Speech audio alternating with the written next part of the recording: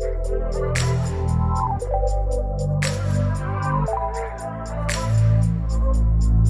Supernova, Episode 4, Women's Body Hair.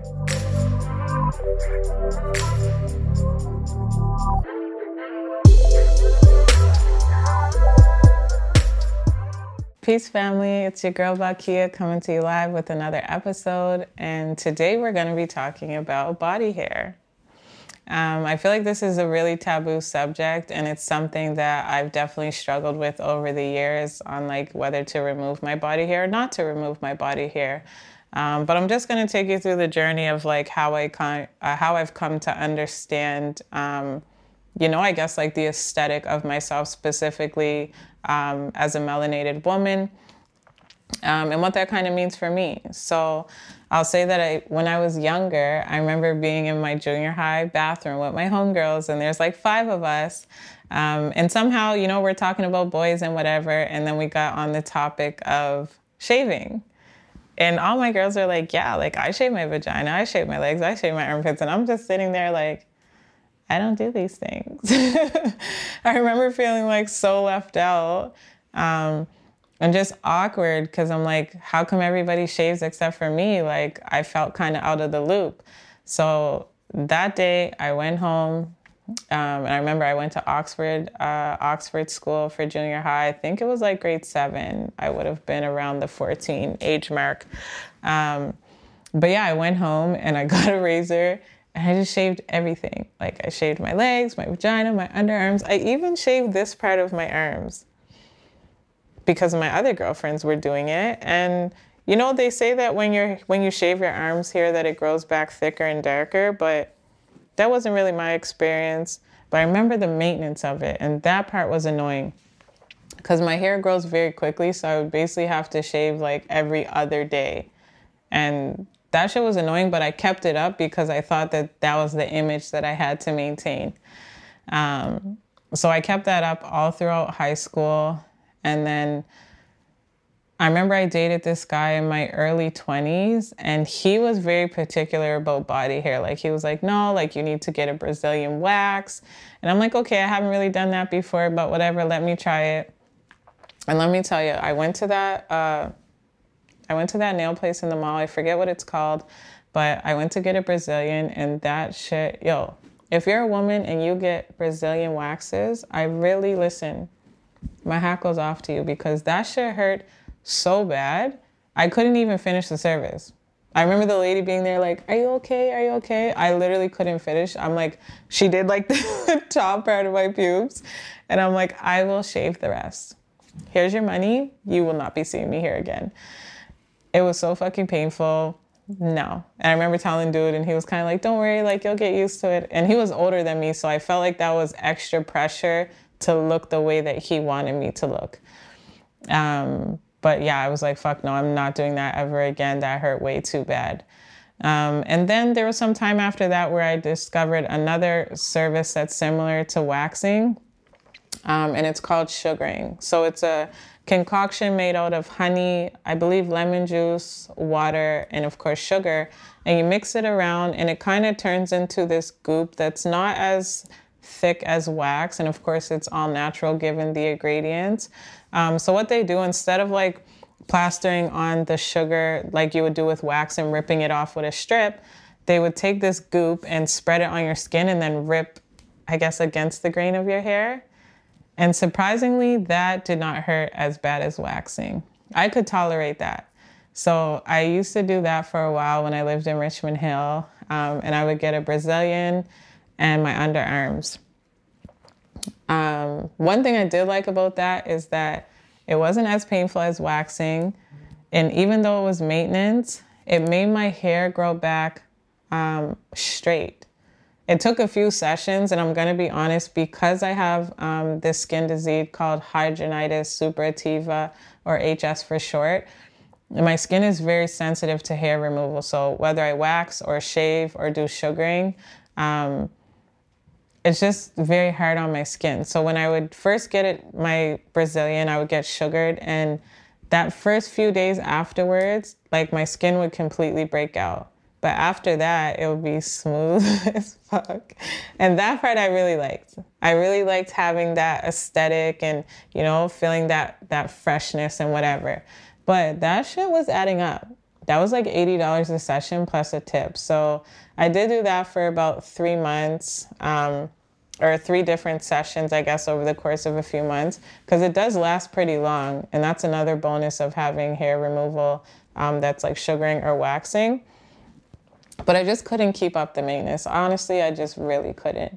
So then I went back to shaving, but I would do it like, you know, ever so often. Like I wouldn't shave every day, but maybe once a week or whatever. And then fast forward to when I was 24, 25 age, and I got with my baby father, and he didn't really mind hair. So at that point, I just stopped shaving, to be honest. Like, I didn't shave my pubes. I didn't shave my armpits. I would keep it trimmed, but it wasn't a matter of, like, shaving it down bald. It just wasn't for me. I wasn't willing to keep up with the maintenance anymore, especially once I became pregnant, and I wasn't putting myself through that pain and that discomfort of irritating my skin disease just to have a certain aesthetic. So yeah, I was with my baby father for 2 years, and it was kind of just like that. He didn't mind, I didn't mind, whatever.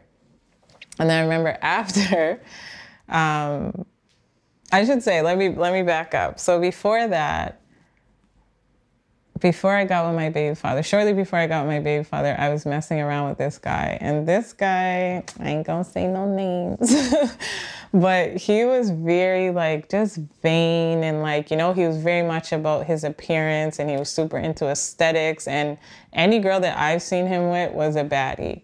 And my self-esteem was not that great at that time. So I didn't consider myself in the category of the girls that he would typically, you know, engage with.